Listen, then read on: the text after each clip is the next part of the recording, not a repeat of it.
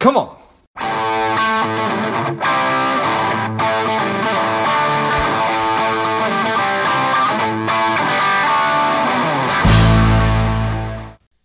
Welcome to Money Savage, a savage approach to personal finance. This is George Grumbacher, and the time is right. Welcome to today's guest, strong and powerful Jackie Porter. Jackie, are you ready to do this? I am. This sounds like fun. Excellent. Let's do this. Jackie is a CFP. She's recognized as Canada's financial confidant. She's a speaker, an advisor, and an author. I'm excited to have you on.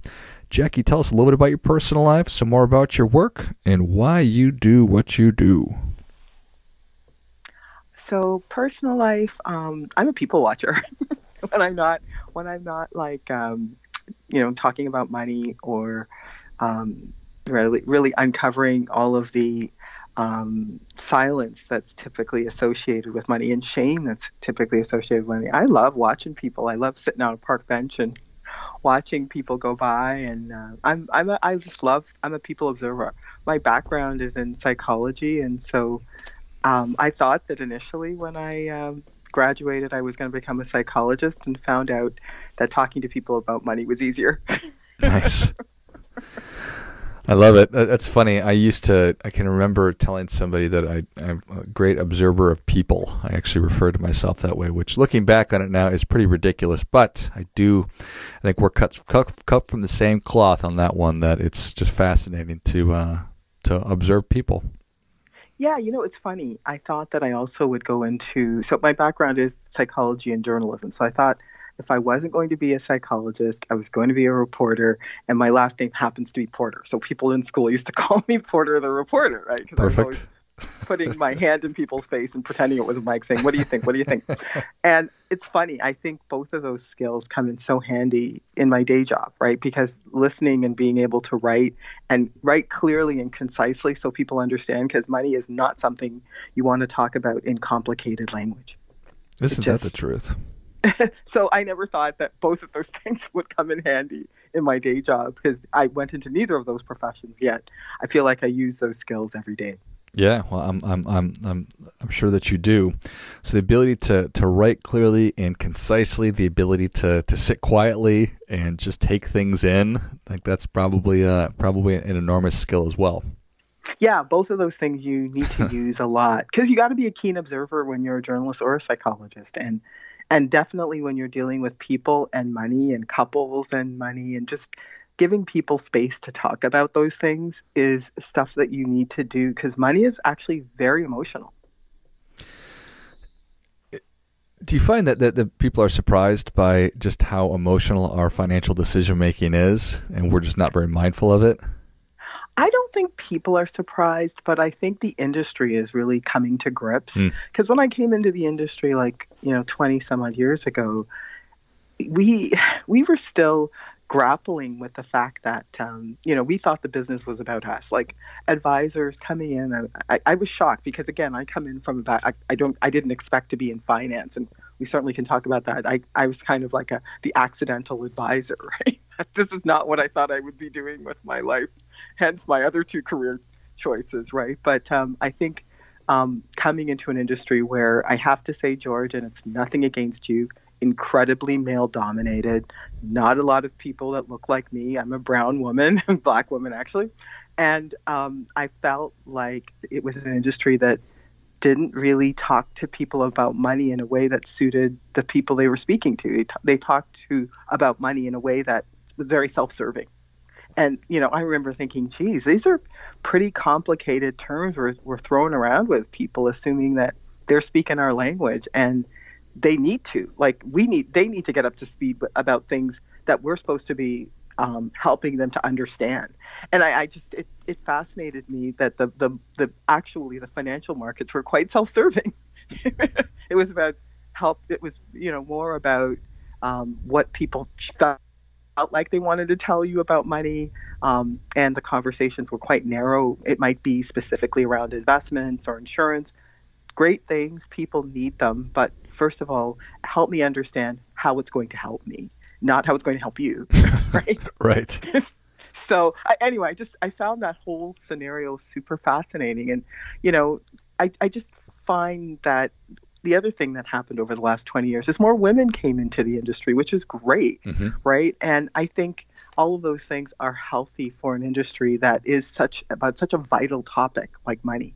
It needs to have an opportunity to marinate so that people who are actually wanting to find out how money really works, who really wants to help people, and I'm not saying that men don't, I'm just saying that we just need to change the language around it, and I think that women have certain skills and men have them too, and I think that this particular moment that we're in, where people are going through so much with the pandemic and there's so many things happening at the same time, right? Where people are worried about keeping their jobs, they're worried about their health, they're really financial pressures at home, and now if we are not serving the needs of the public, as advisors, if we're not having those real conversations about money that people have, not just about insurance investments, but about debt, which lots of people are dealing with, then we're not really in a position to help them and really speak to the things they care about. Amen. I think that's all really well said right there. And I think that this is an opportunity to really step up and lead. Yeah, absolutely. And I do a lot of work with women, and women are on the edge of the biggest wealth transfer in many, many decades. Like, that's what we've been talking about for 20 years in the industry. Yet I would say this has only really seen an uptick in the last 5 years, where the banks are asking questions like, what do women need? These were not questions that were asked 20 years ago. It's just interesting to me, right? What do women need? Well, what do people need? What do women need for sure, right? What do people need? Those needs were always there. It's as I said, it's just now that the industry is starting to think, well, maybe there's more to it. And maybe we can actually speak in terms that people actually care about and understand, and actually help people have meaningful conversations around money. Yeah, I certainly appreciate that as well. And the cynic in me says, oh, now that large financial institutions are interested, it's because they recognize that there's money in it. But that's probably not it. There's probably something to do with it. But it's kind of like anything. Well, I'll just ask you, is it like all these conversations that we're now having, talking about bringing change to an entire industry, with having more women come into it, having more people of color come into it, whatever. It's the actual big companies changing, but it's also the work that you're doing, from sort of the ground up versus the top down. It needs to be both.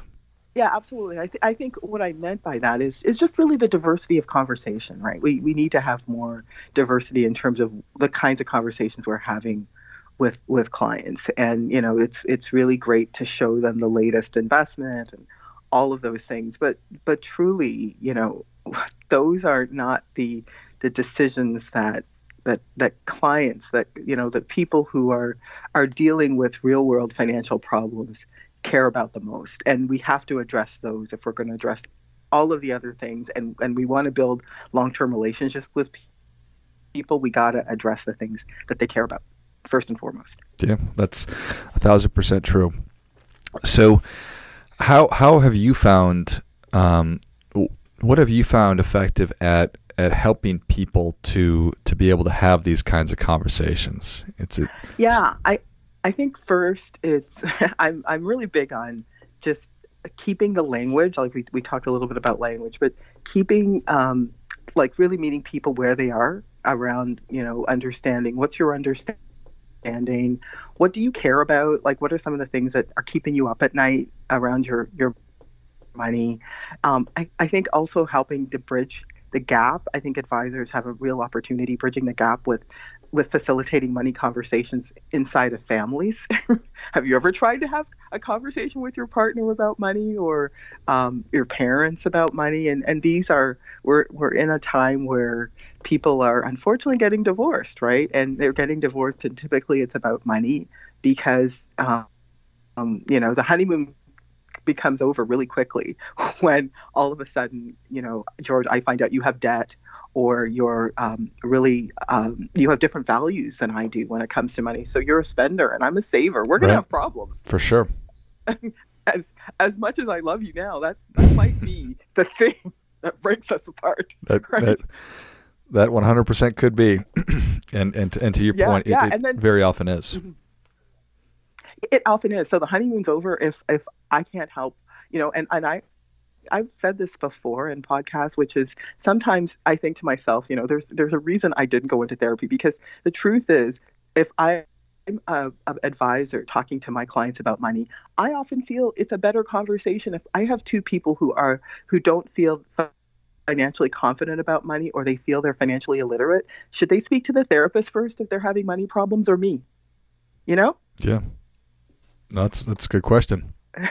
I would argue strongly me before the therapist, because George, if we go to the therapist, it's your fault. Mm-hmm. It's already your fault.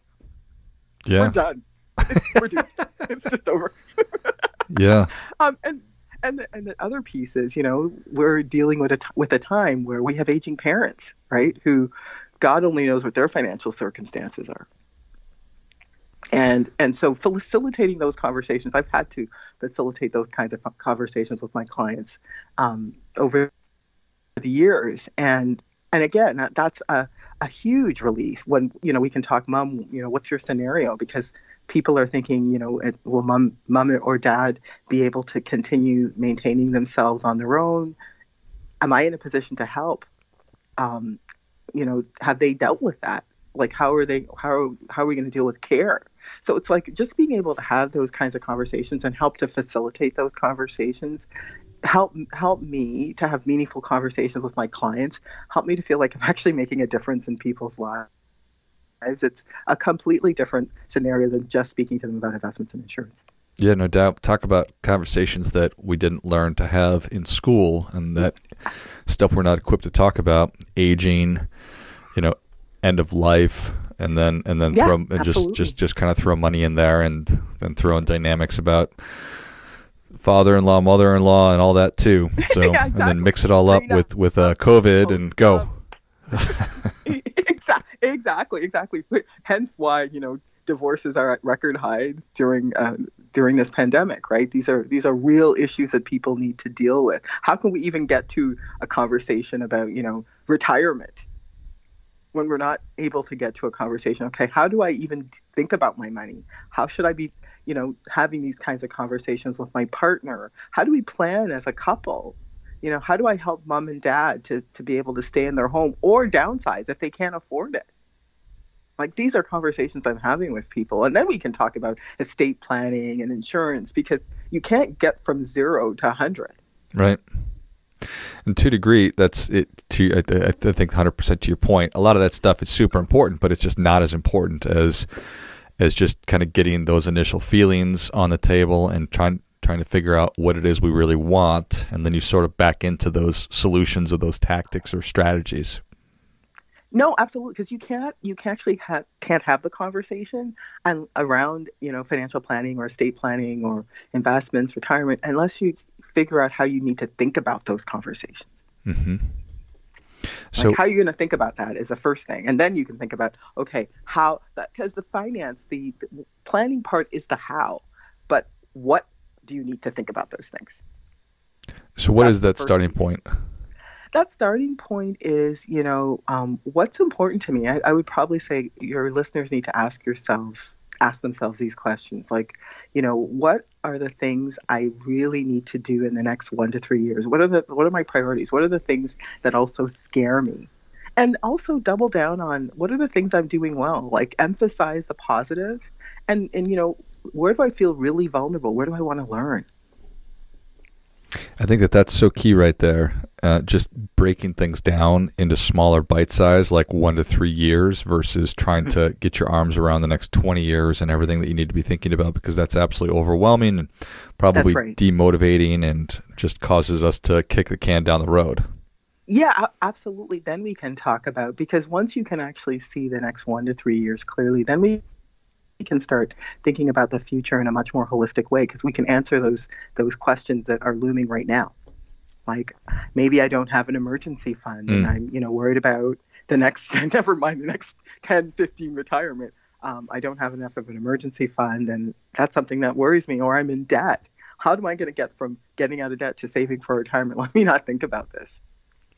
Like, how do we deal with that first? Sort of going back to that, overly complicated world of jargon and terms and this financial apparatus that's not really helping that really that many people, except for the people that are already financially successful. That cash flow piece that we're sort of talking about it seems so simple, but so many of us struggle. Yeah. You'd be surprised the amount of people who don't have some kind of, and I'm not going to use the B word because sometimes people get constricted. They, in their mind, start to get constricted around the B word, right? So let's talk about your spending plan. What is your spending plan? And everyone should have a spending plan. And your spending plan is, okay, a whole bunch of expenses are going to come up over the next 12 months. What do I want to spend on that? What do I plan to spend on that? Because if you don't have a plan for it, your money will have a plan for you. Mm-hmm. I think that's such a good way to think about it. Or a terrifying way to think about it. If you don't have a plan, then your money will certainly come up with a plan, or people that want to sell you stuff are going to come up with a plan for your money. That's right. Amazon has this new feature that where it's kind of like, George, I don't know how old you are, but I go back a few years, right? But it was the days where you used to get those those CDs sent to you. Was that Columbia House? Yeah, Columbia House for sure. And every month, so on Amazon, if you the patent hasn't come out yet, or they haven't started doing it yet, but if you click on something on Amazon, the way they've set it up now is you just have to tell them you don't want it versus that you want it. So they'll send it to you. So it'll come to your house free of charge. Like, there's your money having a plan for you. You're like, oh, that looks really good. Maybe I I'll have come to back opt for it. out of the crap that I buy on Amazon now. That's right. Amazing. At some point, they haven't started it yet, but I'm just saying that's what I mean when I'm like, there's always people looking at ways to take money out of your pocket. Why not have some of the money that you've worked so hard to earn come back and benefit you? And that's something that needs to happen at every stage of life. That needs to happen for somebody who's 20, somebody in their 30s, 40s, and for people who are either getting ready to retire or who are already retired, maybe even need it more. 100%, because I think it's again, it goes back to that. What do you think about money? What do you care about, right? So deciding that a piece of the money that you bring in is something you're going to want to always have a bit of for later, and that's kind of like your ultimate retirement plan, right? Is all the capital you've accumulated over the course of your life gets set aside for your longest vacation, right? Mm-hmm. Which is retirement, right? And it's such an abstract thing for people, and it's just loaded with emotion, which is exactly what you've been talking about, or we've been talking about. So, how is it a matter of let's schedule a time to talk, or are we going to do this impromptu? Does it depend? Yeah, I think this whole it has to be like. And this is what we were talking about before, George. Money conversations are something that, my passion is to see people have them on a regular basis. So it doesn't need to be this this one-time event that you kind of throw up around your finances and then don't think about it again. Right? Mm-hmm. Like, we can have regular conversations around your money where you're continuing to build your knowledge. And, I love it when clients tell me that they get motivated because we talk about their money and they start to see possibilities. And the more we talk about it, the more possibilities they see, right? So I just think try to have these kinds of conversations. And it doesn't always have to be with an advisor. And this is what I mean when I say, where are you vulnerable? Because here's the thing about money. We're constantly learning new things about it. We've never, as an industry, had to talk about money, about finances during a pandemic. This is new. So we're learning as an industry, right? So consider that, financial literacy is something that you're going to want to build up and bone up on over the course of your life. And it's easier if you have a confidant. And one of the reasons I call myself a confidant is that first and foremost, people need to know that I know what I'm doing, and understanding that I have skills and knowledge to help them. But the other reason I call myself a confidant is really to give people the sense that I want to give them the space to talk freely about money, where they feel no shame, no blame, where, they feel that, they have an opportunity to learn in that sort of guilt-free, shame-free environment. Do you know what I mean? So I think, of course, skills and knowledge, and that's why having somebody who's licensed, that has their CFP, that, somebody knows, like, who are you? Why should I trust that you can help me? That's important. But also the other piece is they need to feel that they can speak freely about their money so they can deal with the things they really care about. I love it. Well, Jackie, Savage Nation is ready for your difference-making tip. What do you have for them? Well, all the things we were talking about before kind of, to me, has to do with the top 3 financial risks. And I've been talking about this for years, and I've been saying to people, the top 3 financial risks is not the markets. It's losing your job, losing your health, or potentially getting a divorce. These are the things that can have a significant impact on your long-term financial health. And guess what? All of these things are happening during the I think that is address them. Yeah, I think that is great stuff. That definitely gets come on. Top financial risks: losing your job, losing your health, divorce. You need to be mindful of these things. It's not all about rates of return and the markets and all that stuff. It is way more human problems than it is market stuff. Yeah, absolutely. So it's like, how can I deal with that? Think about the things you care about and work towards that. Well, Jackie, thank you so much for coming on. Where can Savage Nation learn more about you? How can people engage with you? Yeah, please feel free to go to my website, askjackie.ca, askjackie.ca. You can check out a couple of quizzes we have. One of them is, what's your financial IQ? If you'd like to book a half an hour complimentary session with us. The other quiz on there is, what do I need to know? What's my financial literacy right now? Where do I need to bone up? You can do a really short quiz, and it'll tell you where are your strengths, where are your weaknesses, and that's a really great place to start. Perfect. Well, Savage Nation, if you enjoyed this as much as I did, show Jackie your appreciation and share today's show with a friend who also appreciates good ideas. Go to askjackie.ca, check out those quizzes, and book some time with her as well. Thanks again, Jackie. Thank you so much. It was great having me. It was really fun speaking with you today. And until next time, keep fighting the good fight, as we are all in this together.